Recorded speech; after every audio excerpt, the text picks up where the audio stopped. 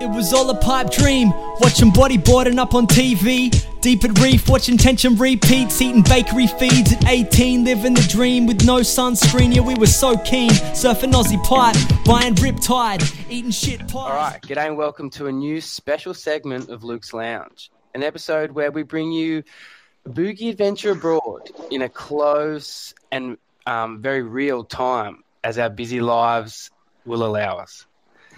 Today's guest has been on such a cone searching quest of late that reports were filtering back to his family and friends here in Sydney that he'd been last sighted in an Atlantic freight train on an all-stop service to the holy grail of aquatic cylindrical time travel.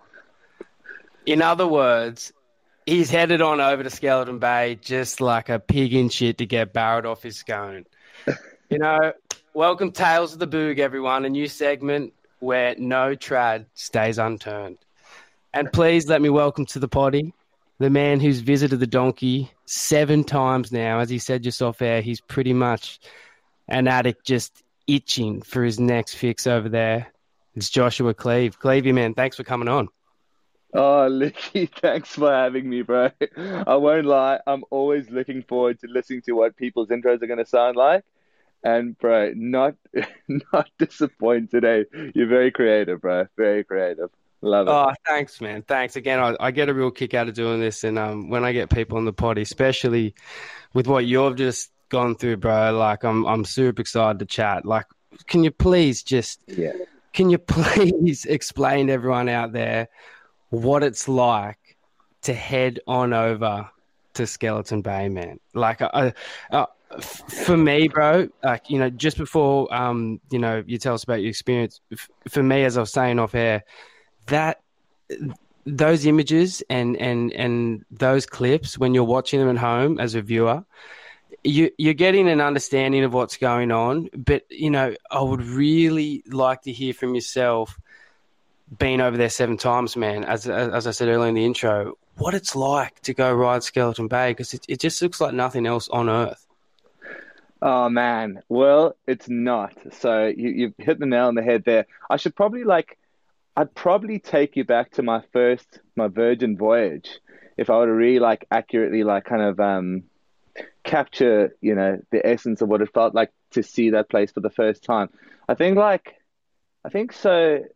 I'm just going to take in a little bit of a story here, but the first time we saw... Oh, bro, we got time, please. We got time. All right, sweet. So the first time we saw footage of this place was in 2008. It was that last trip with, the guys, Corey Lopez.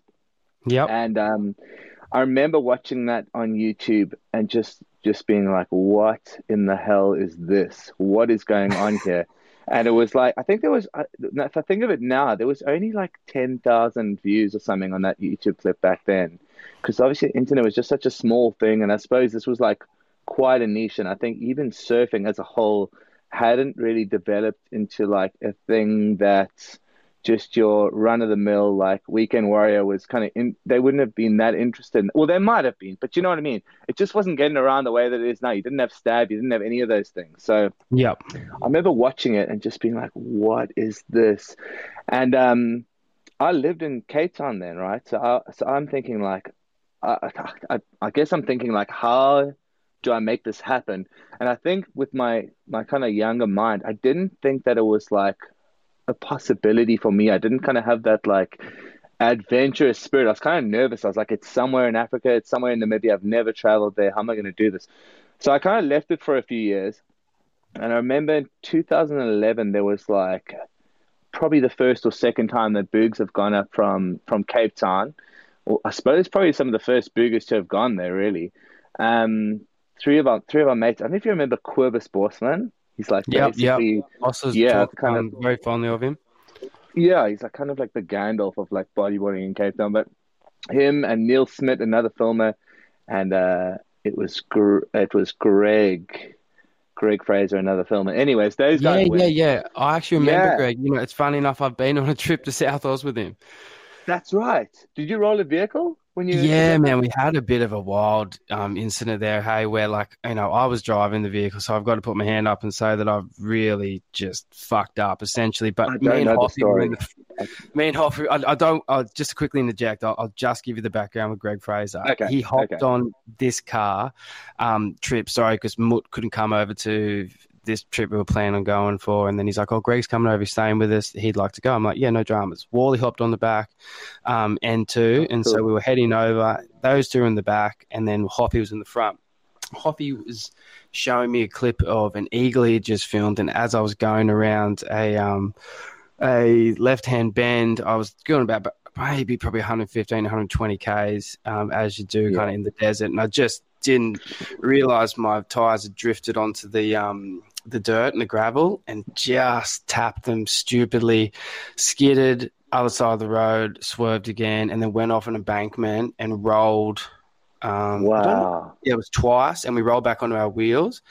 And yeah, man, and then a trucker saw us from kind of 2 Ks away, and he was coming towards and checked if we were okay, and we were all good. Like when it happened, I obviously checked everyone in the vehicle and just turned around and said, like, is everyone all right? Is everyone all right? And they kind of came to and was, just shaking. I'd been holding Hoffy throughout the whole ordeal as we were rolling, like with my hand across his chest, thinking he's the youngest in the trip. I'm going to kill this young kid. Like, oh my goodness, dude! What an instinct. Yeah, quickly that. Yeah, I mean, but just thinking like, fuck, man, this is all my fault, kind of. At that time, and we were all unscathed. So it was just one of those moments that I'll always be very grateful for. And then it was very traumatic. We got to ride drive the car out of there, Kleve. We got to drive it out of the ditch, drove it for another 30 Ks, and then simultaneously all 4 tires popped.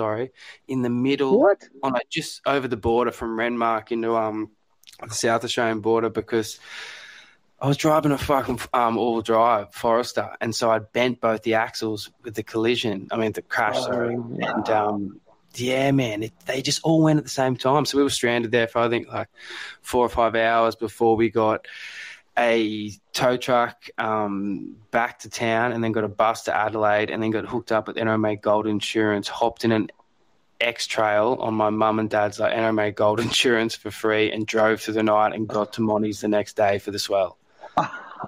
You still went surfing. That still had to go.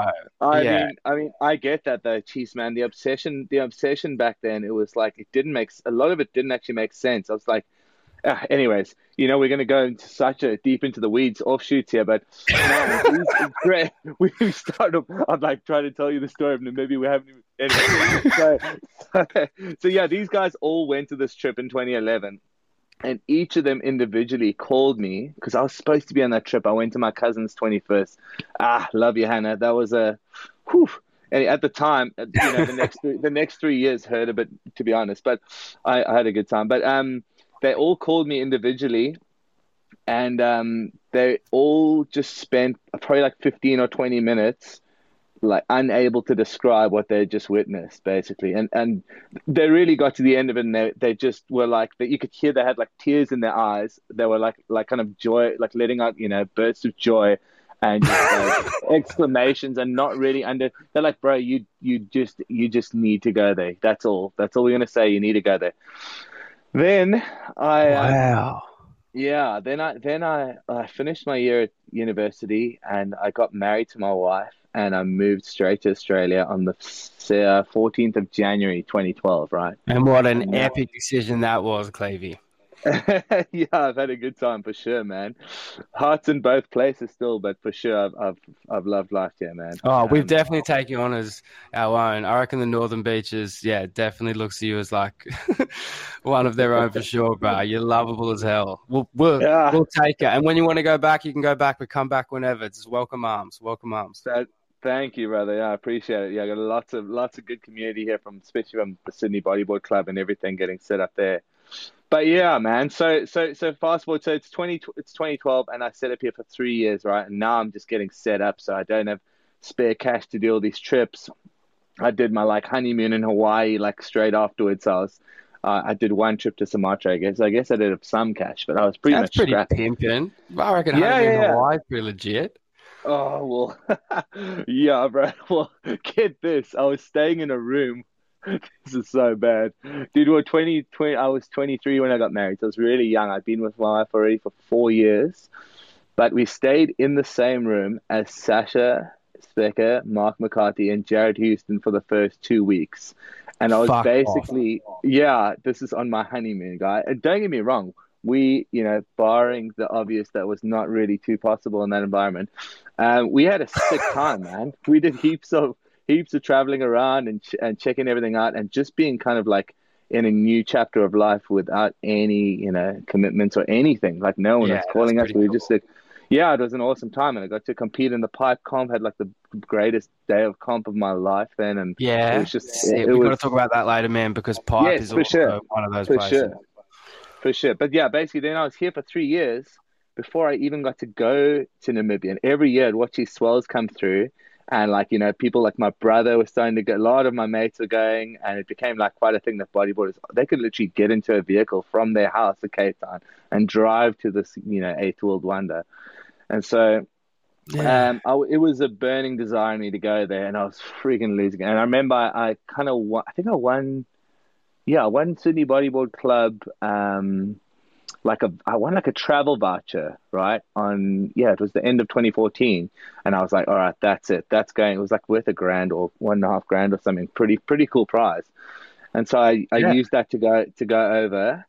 And I remember I just flew straight to Cape Town, jumped in the car with Big Donny Bassett, who's now lost a bunch of weight. He's kind of medium Donny Bassett, and then my brother and a couple other dudes from Cape Town. We pinned it all the way up there. The most beautiful drive, dude. Just it was about I think we did it in about 18 hours, just trading off. And I Yeah, got that's a pretty there. solid drive, Solid drive, but it's also like straighty 180 all the way, bro. though. Okay. Like, Okay. and just the most insane desert views and sunsets and sunrises and all those things. So we were lapping it up, man. We were so excited, and we're also, when you're 20, whatever, I was 25 or Yeah. 16. And you can just You pull those trips off so easily without the pull them off, commitment to man. responsibility. Like you should be doing that at that time, you know?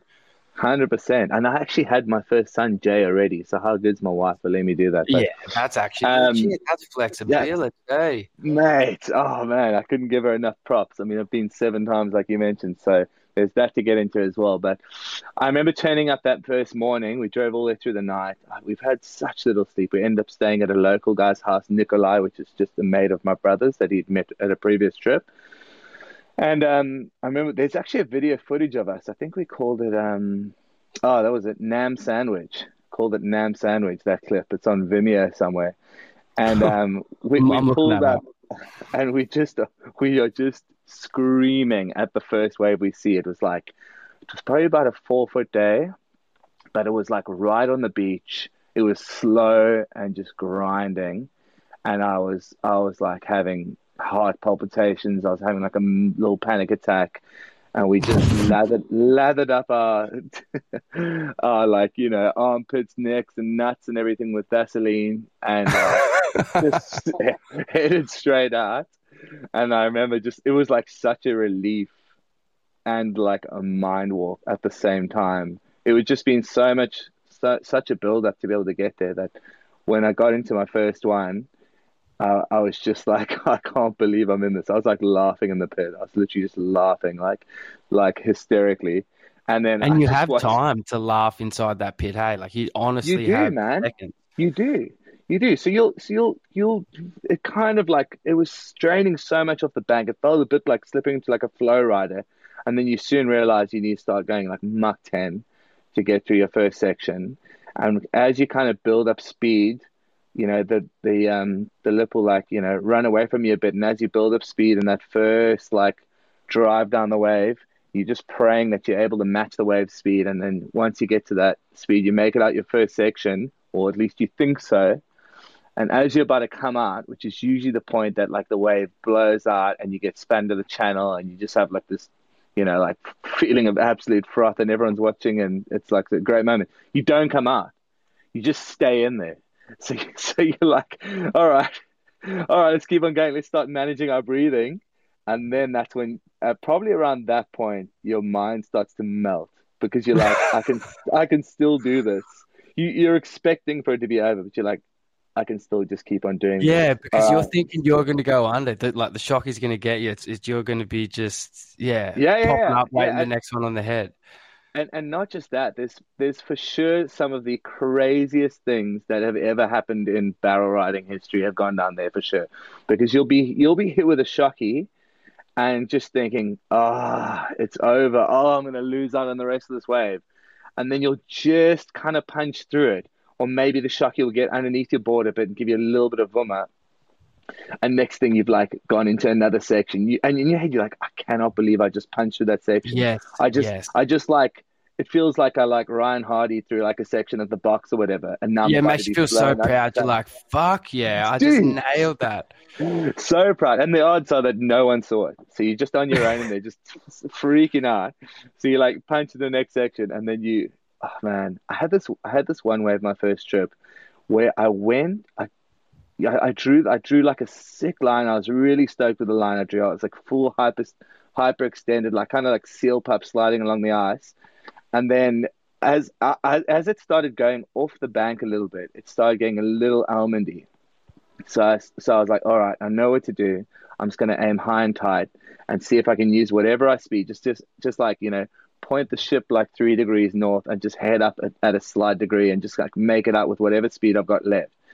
And I just got to like out the almond, and I didn't get out of anything. It went over the bank again because it kind of like slowed up by that point.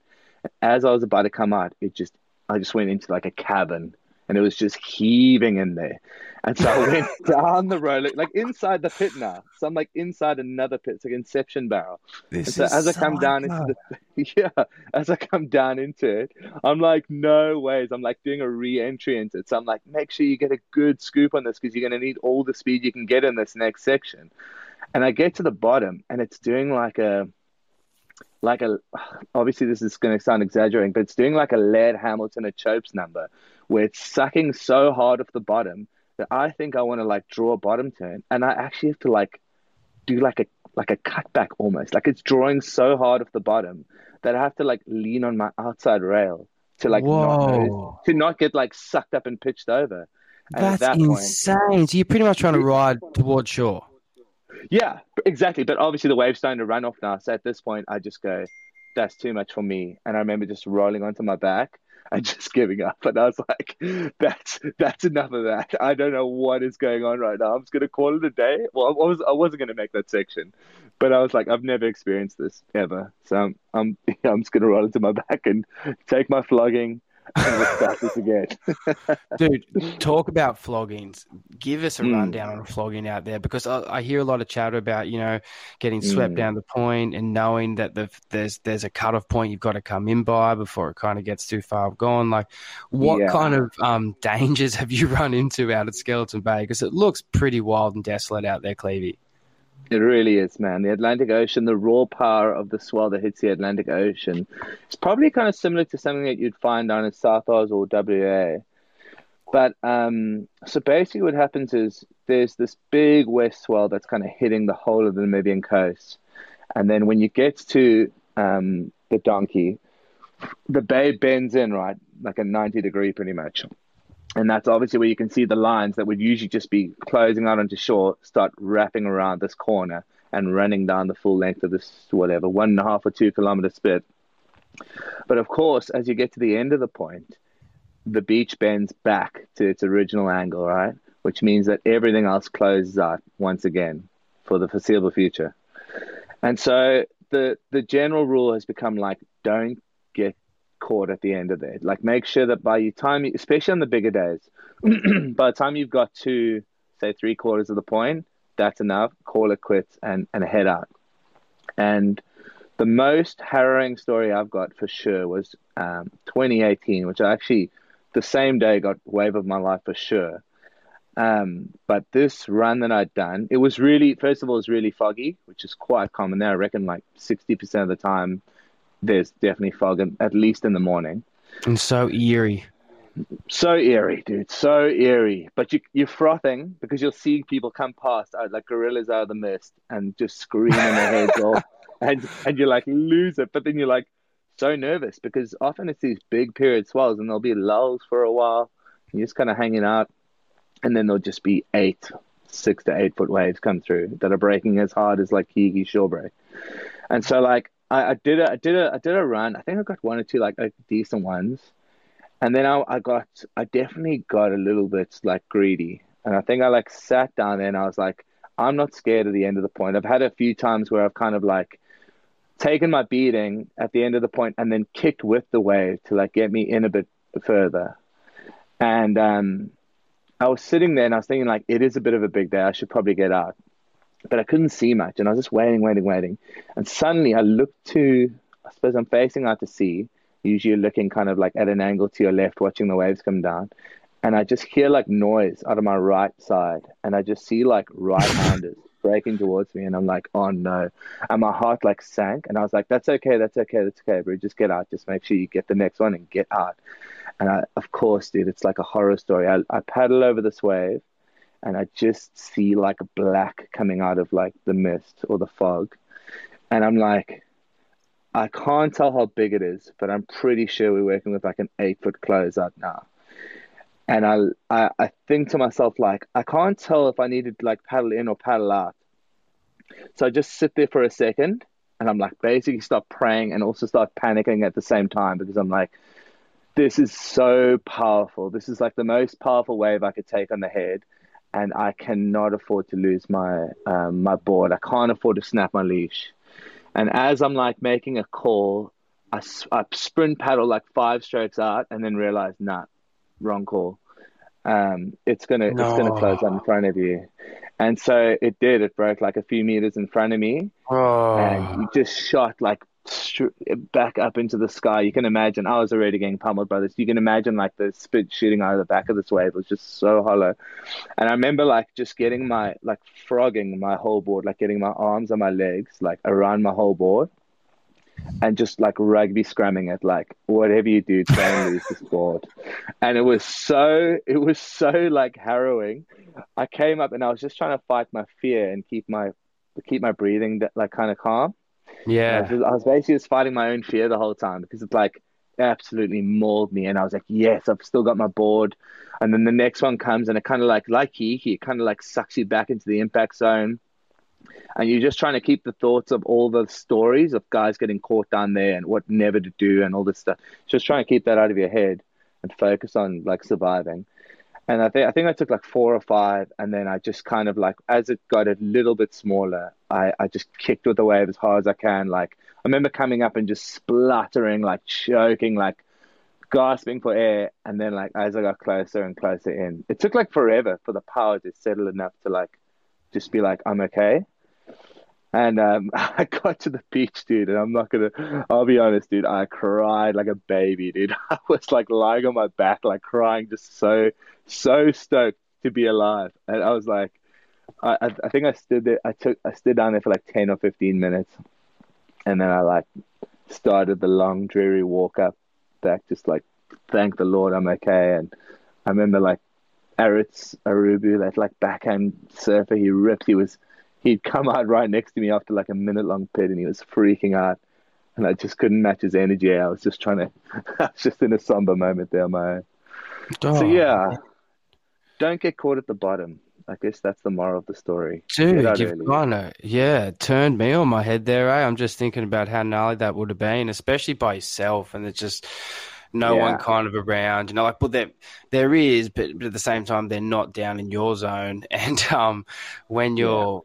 when you come up spluttering after that 4 or 5 waves, I remember there was a session we had down at a certain wave in Victoria, and there was this west southwest swell that was picking up like really frantically throughout the morning. It was actually the morning that a surf lifesaver actually died at a beach only, I think, 5-6 kilometers down the stretch. But it just jumped so powerfully, much like you're talking about the Atlantic, like it was that uninterrupted, just pure groundswell that's getting whipped off by storms. There's no refraction. There's no like, you know, dodging landmass. It's kind of hitting straight on. And Jack Baker of all people kindly walked my fins down after I asked him to grab them out of the car because they were in his car and I travelled in another one, and he got me 2 left fins.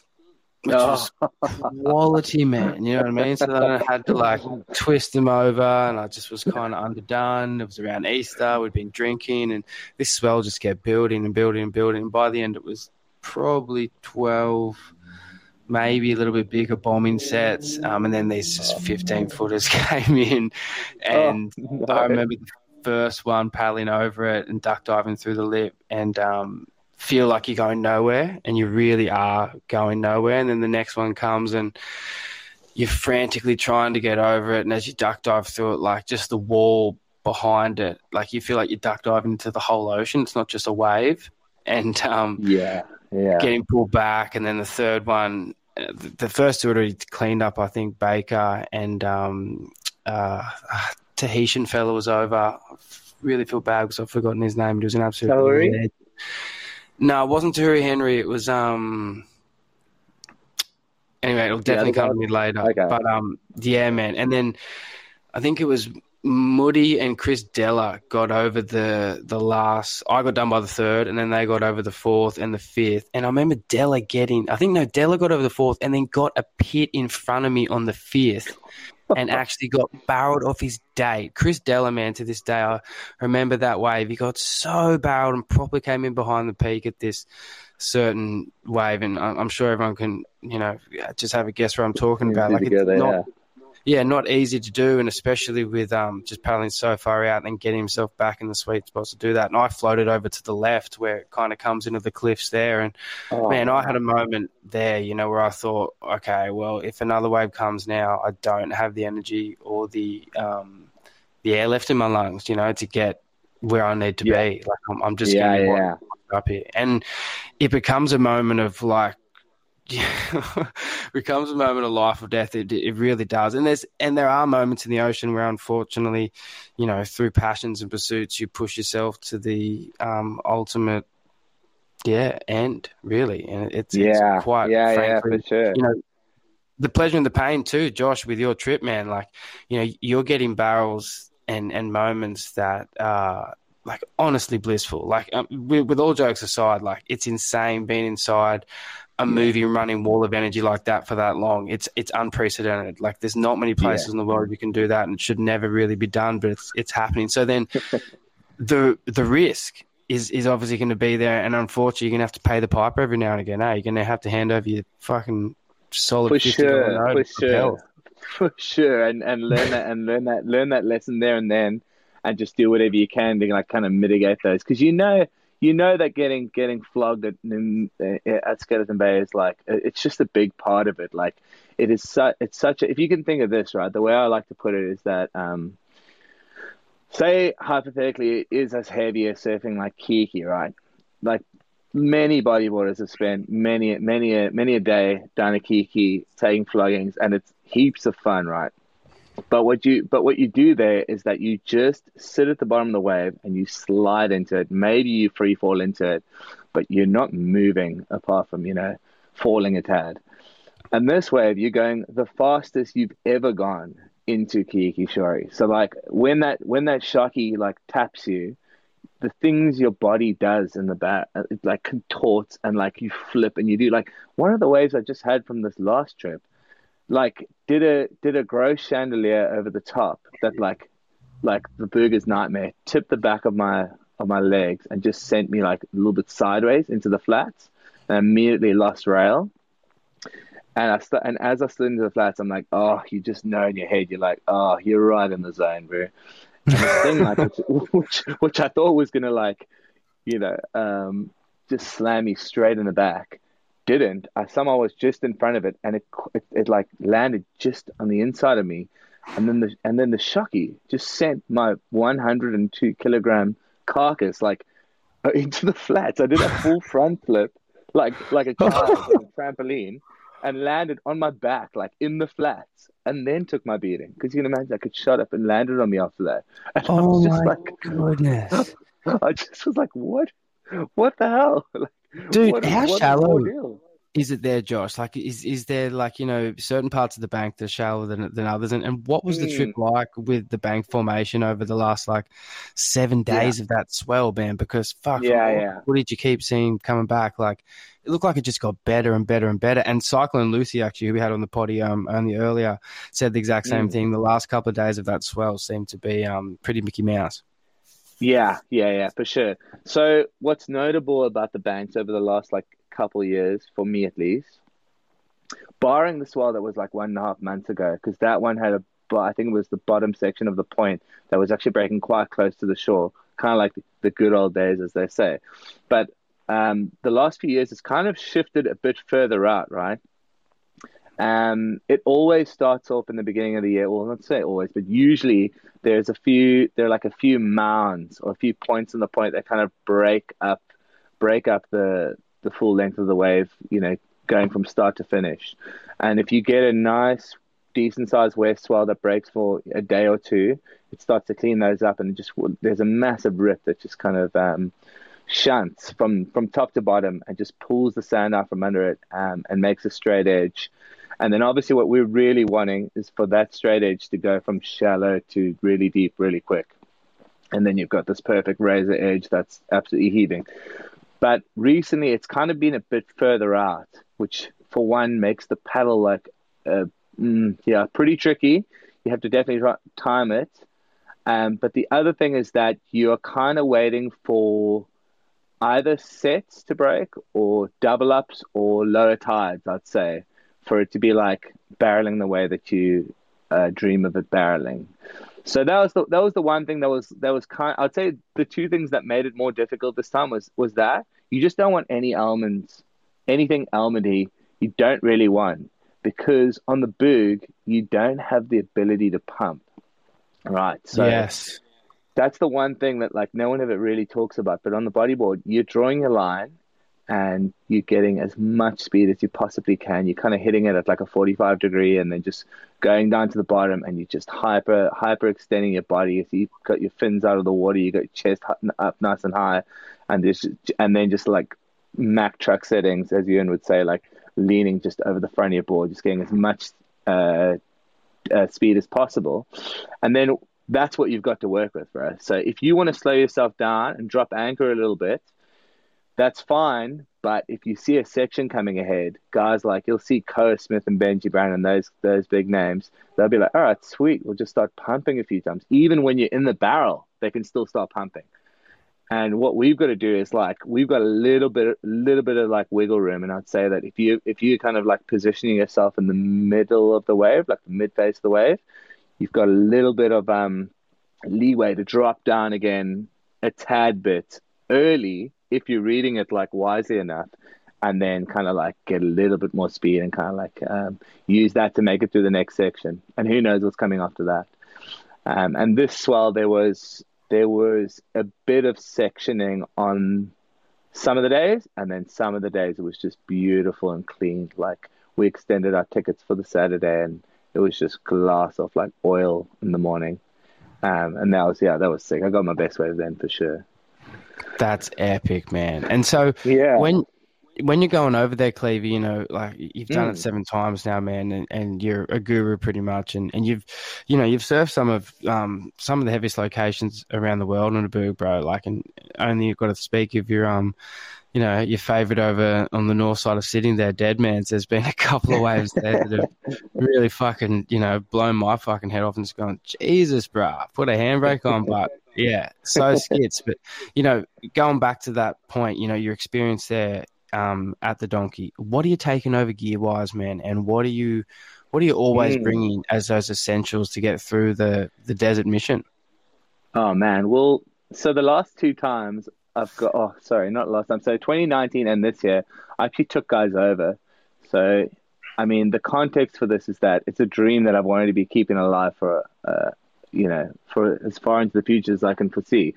But just out of a pure respect for my dear wife, who's fully supported me doing this, I thought, let me try and turn it into something where I can take guys across and give them this experience that I basically had and loved so many times now. But in that, there's obviously a lot more planning. I'm trying to make it something that's a bit more of like the experience that I want to have, not just in the water, but out the water. And the desert is pretty raw. I mean, obviously it's super raw. It's really cold at night. It can get really hot in the day. There's always a wind blowing. And so I'll start. Well, I guess I'll start with gear first for the wave itself. Definitely, I'm on the 4.3s. I'm on like 4.3 wetsuits. Some guys like to go 5.4, but for me, I've got a little extra layer of something on me, so I'm all good there. I'll rock a 4.3. I'll take 2 of those ideally. I usually take 2 boards, and what we'll do is we'll switch up the board. So like there'll be like, you'll find a buddy system, find a buddy and use the buddy system, and like you swap a board each just in case one of your bags doesn't make it to the other side. You've both got to set up when you get there. That's sick. Yeah. And this time I took I had like my last NMD that I had. Like I'm on the 43s now. I've just decided. Dude, me too, man. I'm loving 43s. It's just boats the whole way, bro. Dude, how often are you riding waves over 6 foot these days? Don't get me wrong. There's going to be a couple of days we'll get the bigger crescents out. I'm happy to go. Like, or maybe the smaller crescents, maybe a 42. Yeah. 1 to 6 foot, bro. 43s all the way, bro. All the way, bro. I'm loving it. And you know what it was? It was actually listening to a poddy of Hardy, I think it was. It was Hardy and it was Rawlins, I think. I listened to 2 different podcasts, I think on the Boogie or something. But they were talking about using like 44s. And then when I saw Hardy, I'm like, bro, this homie looks like he weighs about 75 or 80. I've got 20 kegs on him. And I'm like riding a small, like 2-inch smaller board than him. Like, I definitely need to try this out. And so since I did that, we all know.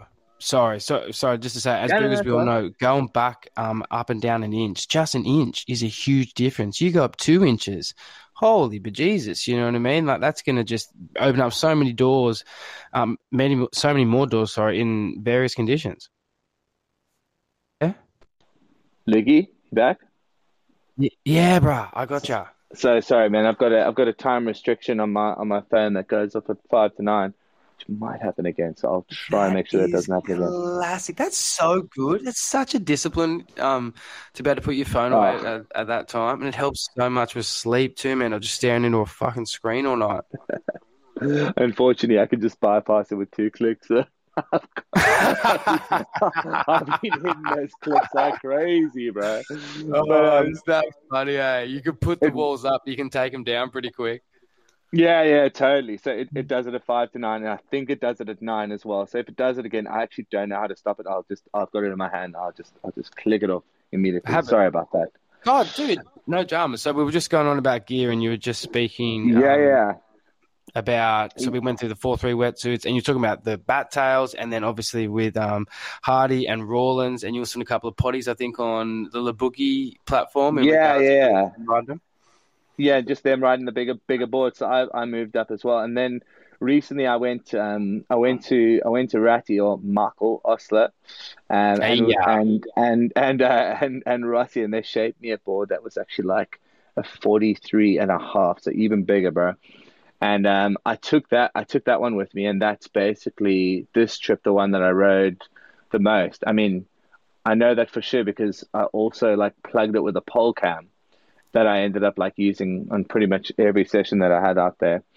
So that extra, what was nice about it, I reckon, was that it didn't have mesh in it, and it wasn't like super stiff, but it was super new. So I kind of had like, I could dig elbow into it, but it had lots of volume to be able to just get up on a plane and kind of like dig rail and generate speed. You know, I'm not doing moves up there anyways. So, yeah, for sure. You just want to be pinning through a barrel. Man, I've always noticed with hand-picked boards, the one thing they've always provided is that they are user-friendly from the get-go, as in, like, you don't really have to break them in. There's something about the decks, the way Rossi does them. I'm not going to try and talk technical because I'll be just talking square out of my asshole. But, man, like, they're ready to go straight away. And that always hasn't been the case with other boards for me. I'd have to really break them in and almost choose not to ride them at certain sessions from the get-go, knowing that it wouldn't be responsive. So, yeah, it's good to hear you had the same experience. For sure, man, for sure. So that went really good. And it's quite a relief as well because you get there thinking like, oh, I'm not going to make this decision based on, like last year's session or 2 years ago session. And I'm like, what's happened since then? Like each board has kind of has little nuances about it that make it different. And I'm hoping that I'm hoping it's just going to go well. Last year I took an old board like an idiot, and like I didn't make a bunch of barrels because of that. I think I didn't have enough speed, and I borrowed Donny's new board afterwards, and I was like, oh my goodness, I can't believe I've blown like a full day of barrels. Not like I didn't make any, but there were sections I probably would have made with a new board. So Yeah, you were not kind of making out the the lineup mistake just again. going, what's going on here? There's something amiss. Yeah.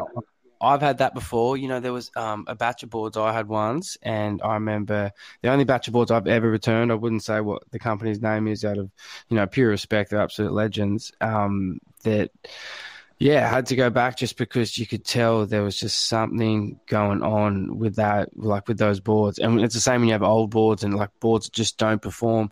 You simply just have this weird feeling, you know what I mean? And like sometimes you don't have the best day on a Boog, like on anything, you know what I mean? Like sometimes you won't have your best ride, or you won't have your best skate, or, your best board, whatever. But man, sure. it's pretty obvious after a couple of sessions. You're like, no, something's definitely amiss. So yeah, see, Totally. you're already giving us lessons here, Clevey, bro. On all the trips over, you're already ticking them off on like the things do not do. Okay, so fresh board. Totally. So just have a fresh board. I'd say a fresh board and a kind of like a couple months broken in board, and just take those two across, and you couple extra fins, extra fin tethers. And then because I was like kind of like hosting guys, what I'd do is every actually it's funny, bro. Like my brother and I had this dream that we'd be able to basically like run a tour like kind of together. And then by the time it came, like he had so many dudes. So Aiden, I can get into this as well soon, but yeah, he runs Bodyboard South Africa. And he had so many guys that were coming over. He had a crew from kind of like one guy from America, from Puerto Rico, and then like 5 guys from Portugal, and like a couple guys from South Africa. So that we were just like, okay, I've got a full car. You got 2 full cars there. Let's just split it up. We're both going to be in the same place anyways. So I ended up kind of just running my own little operation there. And what I would bring down, bro, which I just don't understand why no one else was doing this, because we had the sickest vibes, bro. We had like, everyone we bought like 3 bags of wood each every day. We had like Bry Grid, which is like, for those who don't know, is basically like barbecuing, but like over wood or charcoal. I had like the night before, well, I actually got up at like 4 that morning and prepped like Bry sandwiches, basically essentially like you just make like, whatever, chicken mayonnaise, or like sometimes they'll have sausage or ham, cheese, like tomato, whatever, buttered the outsides, wrapped them up in tinfoil, and then chucked them on the Bry. Plus we had steaks, we had coffee and biscuits, rusks, fruit, and then like we had like cold beers for the end of the day as well. And we just set up a fucking resort out there, mate. Bro, we're all simple dudes. We're there to get barrels. But like when you come in and the fire's just blaring, there's tunes pumping, there's like 25 Boogs around there. I promise you, like it looked like work for a lot of those pros, and for sure some of them had some epic crews. But you'd walk back up and you'd see like 60, 70 4x4s all facing into the wind. Some of them have their wives and girlfriends there, and they're kind of looking cold and miserable. And you'd get to our crew, bro, and it literally looked like kind of like the morning after a festival. It'd be like 30 dudes just bouncing up and down to some like banging tunes, just laughing, filming, like, creating all sorts of shenanigans. Kingy was there. He came out. Oh, man, I saw some stuff from Kingy. I love that clip of him walking through the fire. I had to repost that on Riptide. Did you see that? So good, eh? And then the behind the scenes shot after of how they were filming it, that was even better. Oh man, he was killing me. Hey, you reckon he held off on that clip for a bit just so that Koa could get his stuff out? He didn't want to flood the internet, and it's so fucking good, man. He's so quick-witted, Kingy. I've never met a bloke like him. Nothing like him, bro. It was actually like, that you covered that podcast with him where you guys spoke about the thing happening with the wall. The break wall getting ripped up and replaced and everything. So there's a few guys there that didn't know the story, and I was kind of like, wait, what is this? What are you talking about? And they're like, what? So they're ripping down the wall, what, just for, kind of to create like a bit of tourism and then kind of getting rid of all this heritage. Like, and they're like, so how, what do you mean you're fighting it, Kingy? And he's like, oh, mate, we had to like hire up a whole legal team and we had to take it like all the way to the top. So I said to Kingy, that wouldn't have been too far to go for you, Kingy. He has a little chuckle and he goes, no, mate, actually I had to walk downstairs, eh? Oh, fuck it. That's good. I'm like, how quick is this dude, eh? I think I think I'm being pretty chuffed with myself for like a, fairly like witty little comment there. Yeah. Just retorts with like 1 second's break and just like steamrolls me. Yeah, so I know, funny. almost like looks through your souls. Like, is there anything left? Is there anything left? No, it's so good. I went around telling everyone, to be honest, because no one really heard it. But yeah, it's good value, man. Oh, dude. Yeah. Talk about filming and everything, Kleve, man. Like, you've obviously sent me that little teaser that you're working on at the moment and what's going to be coming out. Give us a rundown on that, man, because, Elliot, obviously sent it over to him and you could see by the messages he was fucking amped on it, man. It looks amazing. Yeah. So every year that I've gone there, all I've done is like use the mouth mount, which I've actually loved just for practicality. I love that you can just like, you take a GoPro, right, for starters, because you may get footage from the beach, but you can't really rely on that being the case. It's such a long stretch of beach and not everyone's in the right position all the time. And sometimes they don't pull the trigger on boogs or whatever, So, or they've got the clips and you don't know who they are. So take your own GoPro. And I've always used the mouth mount, which has been sick because you can just kind of like, look at it. Oh, sweet. We're not filming. Now we're filming. Cool. I can see I've got the picture up there. We're running. We're live. And then put it back in your mouth. And then that's it. Kind of just ride and enjoy the ride. I didn't think about it too much. I was trying to stay like present and just enjoying the experience and just have this clip running the whole time. And then this year, I kind of linked up with Shane Ackerman actually before leaving. I was just doing some work down in this area. And yeah, I went with him and I got my hands on a what was it, like a salty surf housings. Like, it's actually, I think they're like a business that runs in conjunction with K-Next. I think they're called K-Next. Yeah, like soft mount poles. Okay. And I'm sure you've seen like a bit of Shane's stuff before. It's like always like a pretty unreal angle. And I don't know too many other guys that. Yeah. Sorry. Kleve, I was just going to say a lot of that GoPro mount stuff I've seen at a pretty little famous, just rock ledge, death ledge down the south coast of Shane. So yeah, I know exactly what you're talking about with those mounts. Sorry to interrupt you. No, that's the one. And there's some beautiful shots there, honestly. Like some incredible shots, especially when the water's blue and the sun's glistening through the back. And it kind of gives you like a Ready Player One kind of angle, Actually, another guy that got a banging clip, I think, the first guy, I think, the first guy to do, I think, was actually Ben Player in 2017. He took like something like that. He made his own one on his back. Then I think Shane got one in 2018 that I don't even know if he ever released. And then this year there was another guy, Luke Dixon. I know his clip did the rounds. He's a legend. He's a guy from Komaki, which is the little town that I grew up on. It's kind of like Avalon and like Margaret River made a baby, I think. Something like that. It's like a surf. Wow, that's a beautiful mix by the sounds of things. Oh, crazy mix, man. All these guys, Michael February and Matt Bromley, Eli Bierkes, a lot of like really good surfers and musicians and that come out of there. Oh, but Mikey February, I take my hat off, hey. How did that man dance across the surfboard, eh? What a delicious human being. Oh, poetry in motion, eh? Such a beautiful thing to watch. And actually, Craig Ando was there as well, which is like kind of his like goofy counterpart, in my opinion. And what a treat to watch that guy ride, bro. Yeah. Oh my gosh. And just to even like have a yarn with him, just to even hear him speak. I know that sounds so worshipy, but like, man, he's just a wise fellow that just has such a cool outlook on life. Yeah, kind of like the wise old man in the young dude's body. Yeah. Yeah. Definitely. He's always played it cool. He's just always seemed to pulls the right strings and just does it for the right reasons. And you can just tell it's just pure That's from it, him. man. It's crazy. He's an exception. He's just such an exception, that fella. Anyway, I'll go back off my Yeah. crazy love obsession rant with Craig Anderson.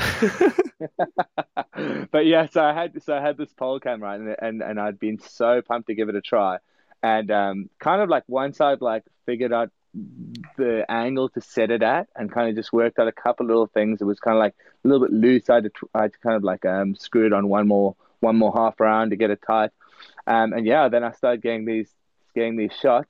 It didn't even bug me at all, bro. Like the only thing I could feel is if I ever came shooting out of a pit and there was kind of a flatter part of the wave that I wanted to kind of like cut back and set up, which you're not generally doing there anyways. But yeah, if I had a cutback moment, I'd feel like a little bit in my right hip.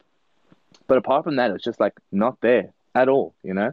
That is so cool. Yeah. It's so cool to feel like kind of free on the wave and not be inhibited at all, and then have that film in those moments, those glorious time portal moments, like moments that you'll be able to look back on, Clevey, and, you know, I'm sure you've shown your kids already, but just to go through and have that in the back pocket and realize that you've surfed some of the most incredible waves on planet Earth that we know of, really. Like this. Yeah. This stuff that you felt like before you surfed there, like you feel like this. You thought you knew what was possible with wave riding. You kind of had your bracket that you thought waves fitted inside, and then this just blew it right out. What a treat! Man. I always think to myself, how stoked am I that I chose booging, because I feel like my theory is that you can be like a 7 out of 10 booger and just absolutely dominate that place, even on the heavy days, you know, or at least get one in a full day of doing laps. That like is the greatest wave you've ever ridden. But you have to be a 1 in 100% surf, you know, 1 in 100 surfer to be able to, and ideally goofy, to be able to make a few sections there. The guys that are riding it well are really the 1% of the 1%. It is so difficult, man. Yeah, that's crazy, and it just shows that the boards that we do chose to ride, like bodyboards, they're made for those heavy, just slabbing below sea level waves, and it's epic to see. You know, you can just sum it up there. You've been there 7 times, and you wouldn't dare take a surfboard out there. It's boog heaven, and it's just. I've taken one twice. I haven't put it in the water, bro. I haven't put it in the water, bro. Every time, even if it's like 2 feet or 3 feet, I'm like about to paddle out. And then I'll see one set come through that's like 3.3 feet. And I'm like, nope. Back to the Boog. Back to what I know. Let's not poke an eye out or, you know, get injured now. Let's just go enjoy what I came here to do, bro. And that's just sit in the little, you know, the little hog hole for as long as possible. Hectic. Yeah, so wild. Do you reckon you're going to go back again? Oh, for sure, man. For sure. I think every year is different. It becomes like a little bit of, I feel like it's maybe a little bit more of a gamble now. It's actually hard to say, man, because it was feeling that way. I remember like 2016, I went there and I've never had like a dud swell. I've always had like good size, but the banks were a bit strange that one. And then everyone starts going, oh no, this is the end. Looks like it's going to get, you know, it's going to be lemons, and in the future it might start deteriorating. And then I go back 2017 and it's absolutely heaving. We actually took Ben across that year, and I remember I've got this text that I saved of his, and it was like a few days afterwards, and he said, I've had some time to think about it now, fellas, and I just want to say those were for sure the greatest waves I've ever had in my life. Something along those lines. And I remember being like so happy, because I kind of like thought, I didn't chase it like, you know, I grew up with Jerry and Sasha, and those guys chased it so hard, and I only did like kind of like one comp really, and I felt like I'd missed out on a lot. I just didn't chase it like those guys did. And then when Ben said that, I was like, wow. So of all the things you've ever did, all those videos I've watched you ride, and all those things I've frothed over, you reckon this could be the day, huh? And I'm like, pretty privileged and stoked to have been part of that. Bro, you gotta be so chuffed over that. That's insane to hear. Like Ben has ridden some of the craziest waves known to mankind on bodyboard. Like, how can you top that? That's just smile from ear to ear.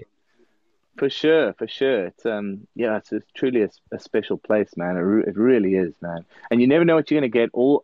I could say this: you are guaranteed to have some of the most physically demanding. Yeah, it's one of the most physically demanding things you could ever do. It's like I think we did 120 kilometers in like 5 or 6 days. They estimated thereabouts. Um, you finish Of and wave riding or Or walking? 60 of each, 60 of each. But the sand is Fuck. soft, bro. The sand is soft. I mean, you don't even know the amount of magnesium I drank in the week leading up and the week there. And like I said, I think I mentioned to you before, but I didn't end up cramping up, which is like literally a miracle. I remember sitting cracky like a couple months ago for 3 hours, and I cramped so hard by the end. And here I am, like 6 days in, no cramps and no chafe, courtesy of the Vaseline. And I'm thinking, like, what? I can't believe it. But yeah, you got that. And then in the night, everyone's so hospitable and the vibes are so good that everyone goes up for dinner, has like the world's greatest calamari, the world's greatest steaks, a couple beers, and like the biggest yarn. Everyone just sharing all their stories throughout the day. Get home at like 10, go to sleep, wake up at 4, prep all the stuff for the day, and then just do like essentially like a half marathon and just rinse and repeat for like 6 days. So it's a crazy amount of work, but you get these magic moments in between that you're already pre-booking your flight back pretty much the moment you get to the beach after a good one. You're just like, I've got to come back. Clevie, I'm kind of gobsmacked, eh? Like, I think it just sounds so crazy and so dreamy. Kind of, I don't want to get everyone on the case, but it sounds pretty accessible. Do you know what I mean? When you really, Man, it is in theory it is, right? So the thing that makes it kind of like seem accessible is that it's not in the middle of nowhere. It is near Valparaiso, so it's like there is a town kind of nearby. The thing that makes it really difficult for us, well, there's a couple things really. One, the most difficult thing is to be able to read the charts and really like identify if it's something worth dragging your ass over from Australia. You know what I mean? It's such a tricky call to make. And mind you, this is not something that you plan on months in advance. It's something that you have to be able to tell your boss, I'm leaving in 3 days. And tell your wife, I'm leaving in 3 days. Right? Just think about that for a second. How many dudes are able to do that? Then you have to, sorry, I keep on going, bro. I'm just running here, but dude, then please tell me your thoughts. I'm yeah, yeah, enthralled. yeah. So that's the one thing, right? There are a very select number of guys that can do that. Also, there have to be guys that can ride the wave, right? Or have the athleticism or kind of the physical ability to even cope out there. Then you want to be part of a crew because you want to try and fill a car or fill a place to stay so that you're not paying full price on your own, you know? We're all boogers here. Most of us are on some kind of budget and no one's paying for us but us. It's all blue collar boys out there. So you want to find a crew. So now you got to so now you're trying to look for like 3 other dudes, you know, this 1% of the 1% that are able to do this with you. And if you can throw that together, now you reach out and you try to book accommodation. Okay, accommodation's cool. We got that sorted. We need to book a 4x4. Oh, wait. 900 4x4s already booked out before anyone even arrived there because August is like their biggest tourism month and there's so much like sand dune touring, stargazing, fishing, all these other things going on. Everything, like all the main companies gone. Oh, so now you got to know someone, right? So you got to know someone with a contact, or maybe you can try one of the private companies, or you got to consider flying into a different city so that you can book one there or whatever. And then after that, you have to be able to like at least have the kind of like just the knowledge to be able to just get around there. You know, you could most guys could do it, but you'd want to. You're still in Africa. It's still a wild place, and you'd probably want to, you know, at least have been there before or know someone that has been there before, so you know kind of the places to go, the places to not go, and how to get exactly to the wave itself, and how to drive on sand, and how to drive potentially through water, and those kinds of things as well. there's a lot of things that can go wrong, man. Yeah, but dude, It's a you've got to be wild honest. trip. You've got to have a skill set. You've got to have a certain skill set to go on those adventures, and you've got to have a certain, Totally. skill set and a certain, logical factor that kind of dictates your behavior and how you kind of run the show. Because there's a lot of decisions out there, I'm sure, like any other remote place in the world, where if you make the wrong one, you might not come back, and that's actually even just from getting caught in soft sand and getting washed away, like with waves approaching, all kind of stuff, and then being stranded out there and not being able to make it back. Like, stranger things have Sure. happened, you know what I mean? Like, and that's just No, it one happened this thing that I trip, can man. just think of. Yeah, like, dude, I've seen that happen in South Oz to two different people with troopies, you know what I mean? Getting caught on a beach and their car just gets washed away with the ocean as the tide comes in, and they've got nothing to do about it because they're in fucking QE of anyone, So, like, and that's the first thought that comes to my head. And there'd be a million other factors out there you've got to, not to mention getting knocked out by someone as they approach you or get flogged or, as Yeah, in for the sure. lineup. Like, did that happen on the most recent swell as there were so many people there? There were quite a few dudes there. I saw there were a couple burns, unfortunately, which was like, which kind of sucked a bit. But I didn't see actual boards hitting people. I think people just end up pulling straight or whatever. I wouldn't say there were heaps of burns, but there was a few, and there was a bit of like impatience and kind of like paddling up the point past people, which is kind of not the way. It's not the way of the point, so to say. It's kind of like the great equalizer, that place. Whoever you are, it doesn't seem to matter much. They've got this really wonderful rule where no one's allowed to drive up and do laps using the vehicle for a couple of reasons. One, it just becomes unfair. That's like kind of the main one. But also, it does become dangerous when there's also like kids on the beach and there's like other people setting up and that. And when people are watching the best waves in the world, they kind of like get distracted. So they've made this thing where everybody has to walk. And it doesn't matter if you're freaking Nathan Florence or some rando dude that's just basically lost his job and lost his wife in the process of making it over.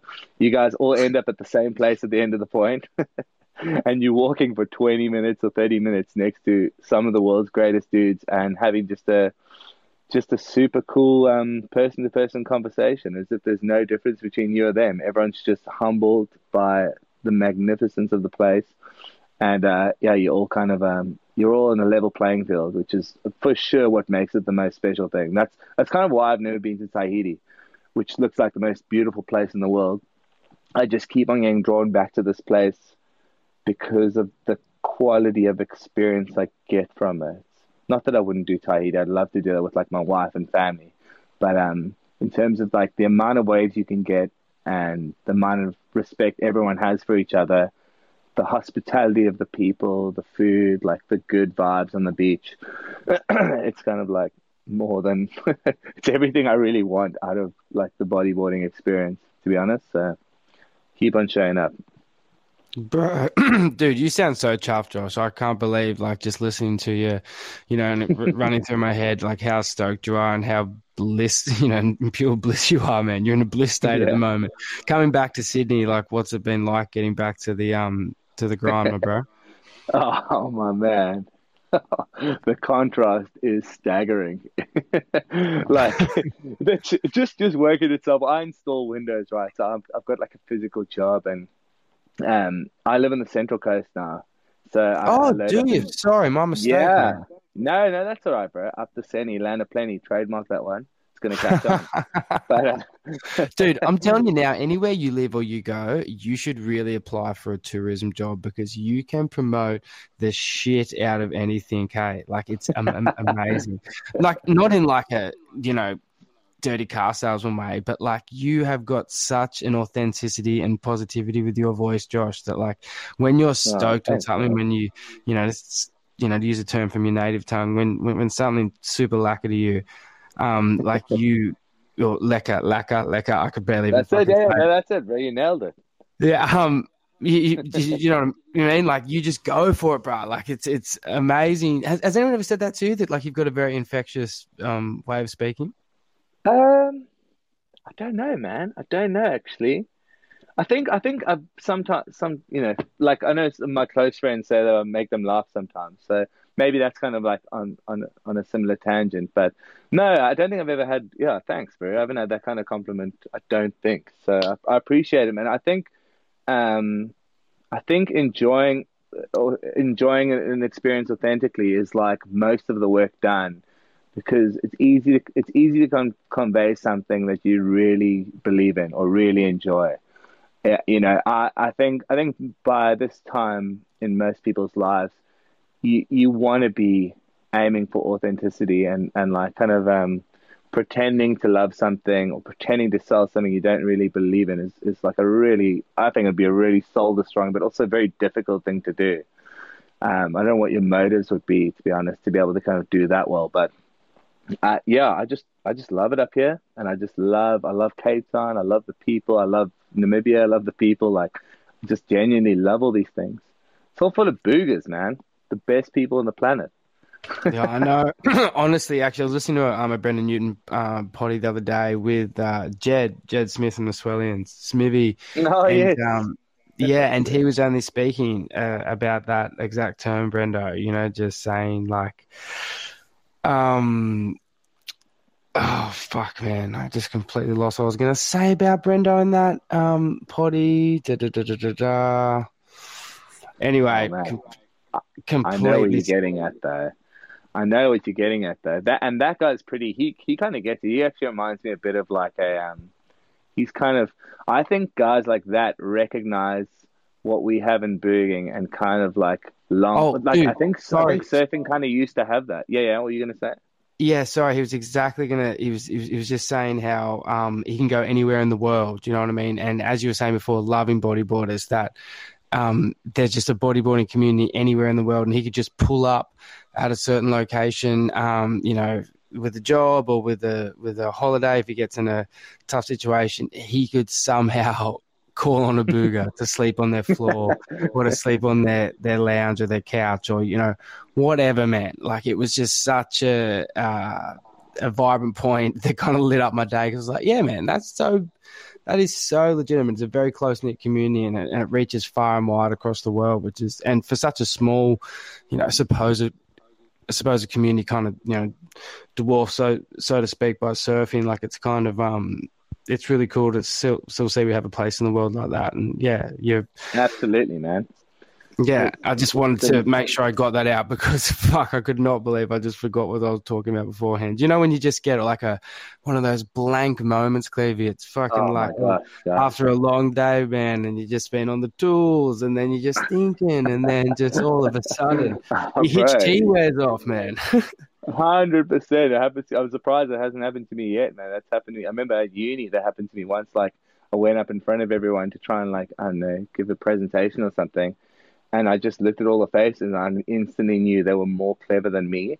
And every bit of information just left my mind for good, bro. It did not come back. And I remember like sweating and like starting to like get faint as if I was losing blood or something. And everyone just smelt my fear and they started like kind of getting really awkward. And then eventually I just had to like leave university and go home. And I remember I was like, oh my gosh, this is like new fear unlocked, right? So it does happen once in a blue moon. Wow, I know. We all have It's our not that like bad, little. dude, I know. No. I know exactly what you mean. We have our moments, man. We all have our moments in the public space sometimes. I've had some classics. I remember in primary school, I remember getting pulled off the stage in this year 6 like almost dress rehearsal for an up and coming play, and you had to like sing a song. So you had to do like a couple of verses and whatever. And I chose like Uncle Cracker or something, and it was like a real like, I think it had some undertones of some sexual innuendo that I probably shouldn't have really been reciting in primary school, but I didn't realize I just sung the song out. I love the song, man, and I remember just getting those sort of vibes, and Yeah. Oh, they weren't picking up what you're putting down there. They weren't loving it, bro. No, they weren't loving it, and then they just pulled me away, and it was kind of like discipline time, and I didn't really understand what was going on. And then later in life, I realized the meanings of the lyrics, and Oh just no, to relive yeah, relive the moment after actually realizing what you were singing, bro. dude, Oh, I kind of got a bit of closure on the whole thing in the end. You know what I mean? Because at the time it was hectic, but that was a public moment where I was kind of like, "Fuck," I kind of fucked up there. but for sure, Licky, like I think what's cool about bodyboarders is, and you really see this when you're in Namibia, because every single dude that's there is 100% paying for themselves for the most part. But everyone's basically got themselves off their own steam. They've made the greatest sacrifices. You can tell how much more difficult it is, and you can tell like the contrast of the experience of being there versus what they've come from, whether it's just like saving up absolute pittance, or it's like an absolute trek, or it's like leaving work behind and people are angry or upset at you or whatever, versus the guys that are obviously being paid to do what they love. And also kind of like the notion that it's a bit of work for them as well. It's chalk and cheese, man. And I think when you're not hindered by like the need to have to earn something, or to have to provide something back to sponsors or something like that, you know what I mean, to like, in order for it to be like a validated trip, these guys are living in like they're essentially like purely free to enjoy it and to be creative on the wave and just kind of enjoy it for what it is, without anything else clouding that experience. And I think like the guys out there were like just the happiest faces I reckon I've ever seen in my life. No, dude, I can only imagine. The time they've all spent in the pit there is something that, us mere mortals just have, no real understanding of just yet. I can't wait to get over there, hopefully, in the coming years, man. I just need to experience that, and I think it's just something that, will almost complete me as a person. You'd go good, brother. You know who's going to go the best there? The guy who trains for a triathlon the most. It's all about getting the circles done there, getting loops done. Most loops, for sure. Most opportunities to be in the right spot, and longevity too. Like being able to just go all day, not a short, sharp sprint. It's got to be like a 10-hour marathon, eh?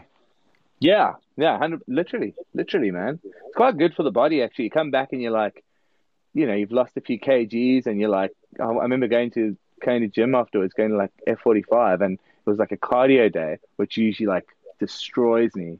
And I was actually kind of like, oh, that wasn't too bad. And I was figured like, yeah, you reckon? It's because you just did 120 Ks in the desert like last week. Of course it's going to be good.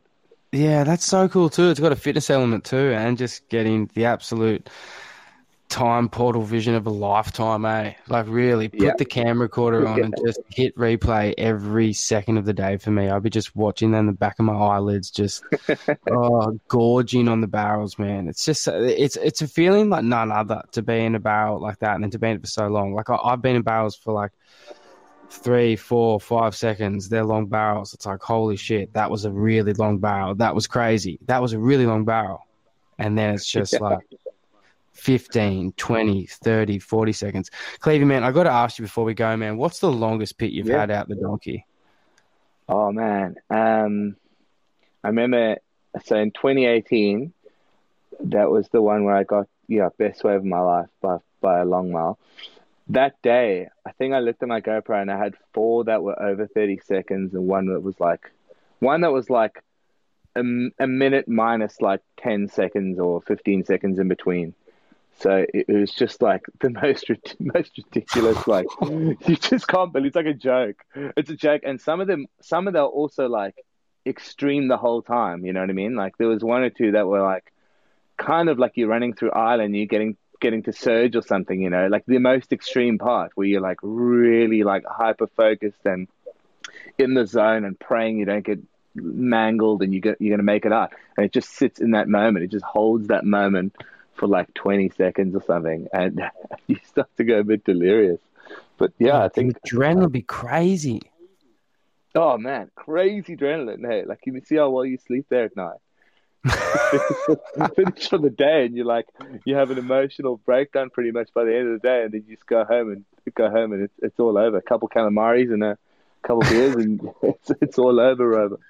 Dude, it's almost like you're going to like this pray, cone, eat kind of camp where you're just getting reborn every day. Do you know what I mean? Like you are just getting up in the morning, you're doing your rituals like praying, you're getting out there, you're coning, you're coming home and eating, and then you're just sleeping and doing it fucking all over again. Like that is heaven on earth. And I guess really this event too, in the 2023 swell, pretty unprecedented to have like that many days back to back. Usually it's not that many.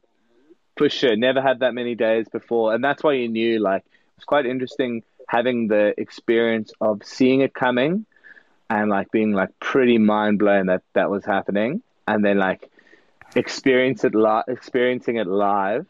I should probably talk about how big it got, to be honest, but experiencing it live and then afterwards seeing everyone else's version online and what kind of clips came out, and then just remembering what it's like for everyone else, like that, seeing it afterwards, or imagining what it's like or whatever. And it was quite a unique one, this one. I remember just being like blown away seeing like a cell move in, and then it's like backed up by another one, and then we even extended our tickets for the Saturday because it was like another little like fin coming out of that cell that just made another swell. So I think I don't know when we'll see that again, but maybe it'll become more common. It'll be awesome. It'll be great to see it happen to Patton, let me tell you, especially because it just would groom the bank, as you said, that many swells. Totally. It just makes the whole trip like such great value, you know what I mean? Because if you don't get your wave on the first day or the second day, you're probably going to have gotten it by the third or fourth day, or you're just collecting all the days, you know what I mean? You're coming home with so many pits. The only thing with this one, which was really like, uncommon, I wouldn't say strange, weather patterns happen this way, but it became onshore on the biggest day and the day after, which would probably have been like the best day had it been offshore, just in terms of how big it got. Yeah, how big did it get? Oh man, it got so big. I remember like Ewan and I paddled out on the big day, but in the morning, and it was probably like, I guess 6 to 8 feet or something, which is super, like for me, he was actually pretty comfortable. I was kind of getting pretty nervous at that point. And our first wave, I got like, because it was onshore, by the way, you do not want it to be anything less than absolutely perfectly groomed. You cannot deal with like lumps and bumps on a wave that's freight training as like the fastest wave you can imagine. You have to draw the cleanest line to give yourself any chance of doing it. But I remember hitting a bump like straight off the takeoff and then just like pulling straight, and actually made it into the flats, thank goodness. I thought I was, I might have like a situation where I get caught in the middle of the back. But that day just started that size, and then by the afternoon, there were all sorts of numbers getting thrown around, but I reckon it got to like above 10 feet, maybe 12 feet, something like that. Wow, that's pretty solid, man. And what kind of period are we talking, Kleve? Yeah, it was big. Hey, I think it was about 18 seconds. It was pretty massive, which the good part Hawaii, about Hawaii, bro. Yeah, full Hawaii. It was the good thing about that is that it's pretty much your only chance of being able to get out there is having a big period with long lulls, because there is no channel. You paddle through gums, the equivalent of gums or kiki or whatever, Waimea at this point, I guess. But you have to paddle through all of that. So these long periods, I think Shane actually told me he went out, of course he did, bro, at the biggest part of the biggest day. And he said he pretty much got out there with dry hair on his one. So thank goodness for that. Yeah, amazing. I know, bro, the chosen one. That was so crazy to hear. But when those sets came through, everyone was like, all the cars were just hooting, people were screaming, like it was like survival for them. No jet skis, no backup plan. Oh man, mayhem! I really, I really can't wait to see what happens further down the line at Skeleton Bay, and like what other further antics occur. Man, I'm sure there'll be some integration of some crazy crafts and some different things going on there. And until then, Josh, man, we're gonna have to leave it there, man. But I'd love to have you back on the next time, bro. Just recap another amazing trip there, because I can't get enough of this place, and every time you speak of it, it just blows me away, bro. So it's been a pleasure having you on, and for the first time of the new segment, Tales of the Boog here on the Riptide podcast. So cheers, my bros. Awesome, Licky, and thanks so much, man. It's actually really quite an honor to be added to, I suppose, the quiver of podcasts that you've got under your sleeve there, man. I really appreciate the work that all you guys are doing, and I know there's also like partners like Lauren and everyone that's dealing with you, talking their ear off all night, all hours of the night to boogers all over the world. But I know there's a lot of people that love listening to it during their work hours and that, and it's doing a great thing for the sport, man. So I appreciate it, bro. Oh, Kleve, man, thank you for the kind words, Brian. Yeah, it's exactly for that exact reason, trying to do it for the sport. And I love listening to podcasts on my daily times at work, you know what I mean? And I'll often listen to, say, Jay Reel's poddy, or, as you mentioned before, the Boogie ones. I've listened to a couple of informed ones as of the last couple of years, probably not so much as now, but, they still do some pretty cool stuff. So, there's some great people out there talking Boog. And obviously, Paul Vandenboom, man, doing the Futurecast now on the Riptide app. And that's something people really need to have a look at before we go. Just before I let you go, Kleve, like, that Riptide app is so legitimate. It really is quite easy to sign up and subscribe to the publication itself. And all the content on there is just mind-blowing. And there's just really cool edits getting uploaded every week, some new, some old, and just a lot of work's going in behind it. So if anyone's keen on supporting Boog, and get over to that app and just subscribe, because new stuff's going up every week, and Boog needs to grow. So giddy up, boy. Thanks, Lukey. I'll chat to you again soon, my man. Yeah, bro, can't wait to. Thanks again for your time. Alright, cheers, bro. See you, Kleve. You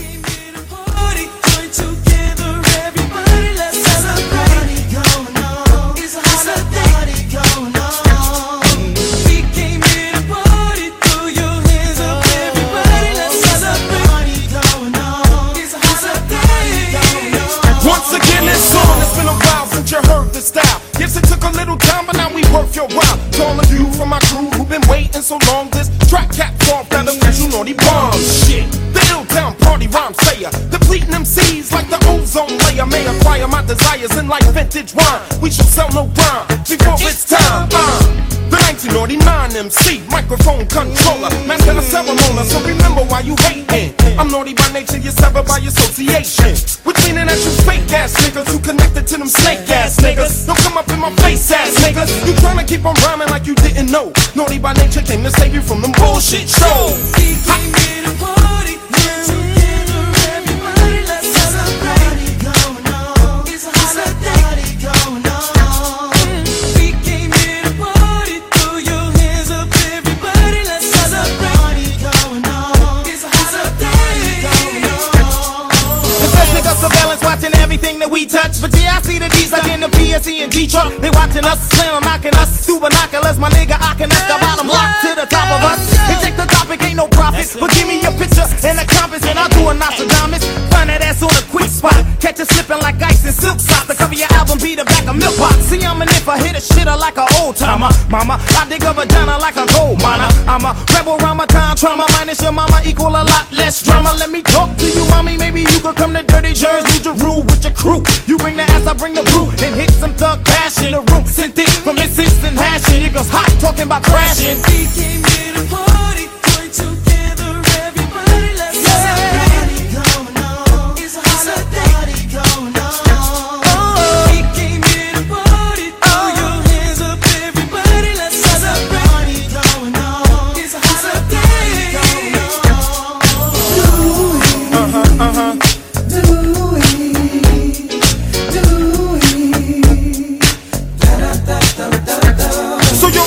The story in this game called rap. Either we all gon' clap or somebody gon' get clapped. And I'm not down with that. Sure as my name's been rocked. In 99 I will officially reopen up the block and dedicate my life to preservation of hip-hop. I'm tired of seeing the people of my culture getting shot. And now I must step up because I know that's all we got. I must do it, pursue it before all the maggots make it rock. Hip-hop, it ain't gon' die, it's gon' diversify. And as long as I'm alive, I'm gon' promote the I. And no matter how many people try to use or diffuse it, it ain't nothing like hip-hop music.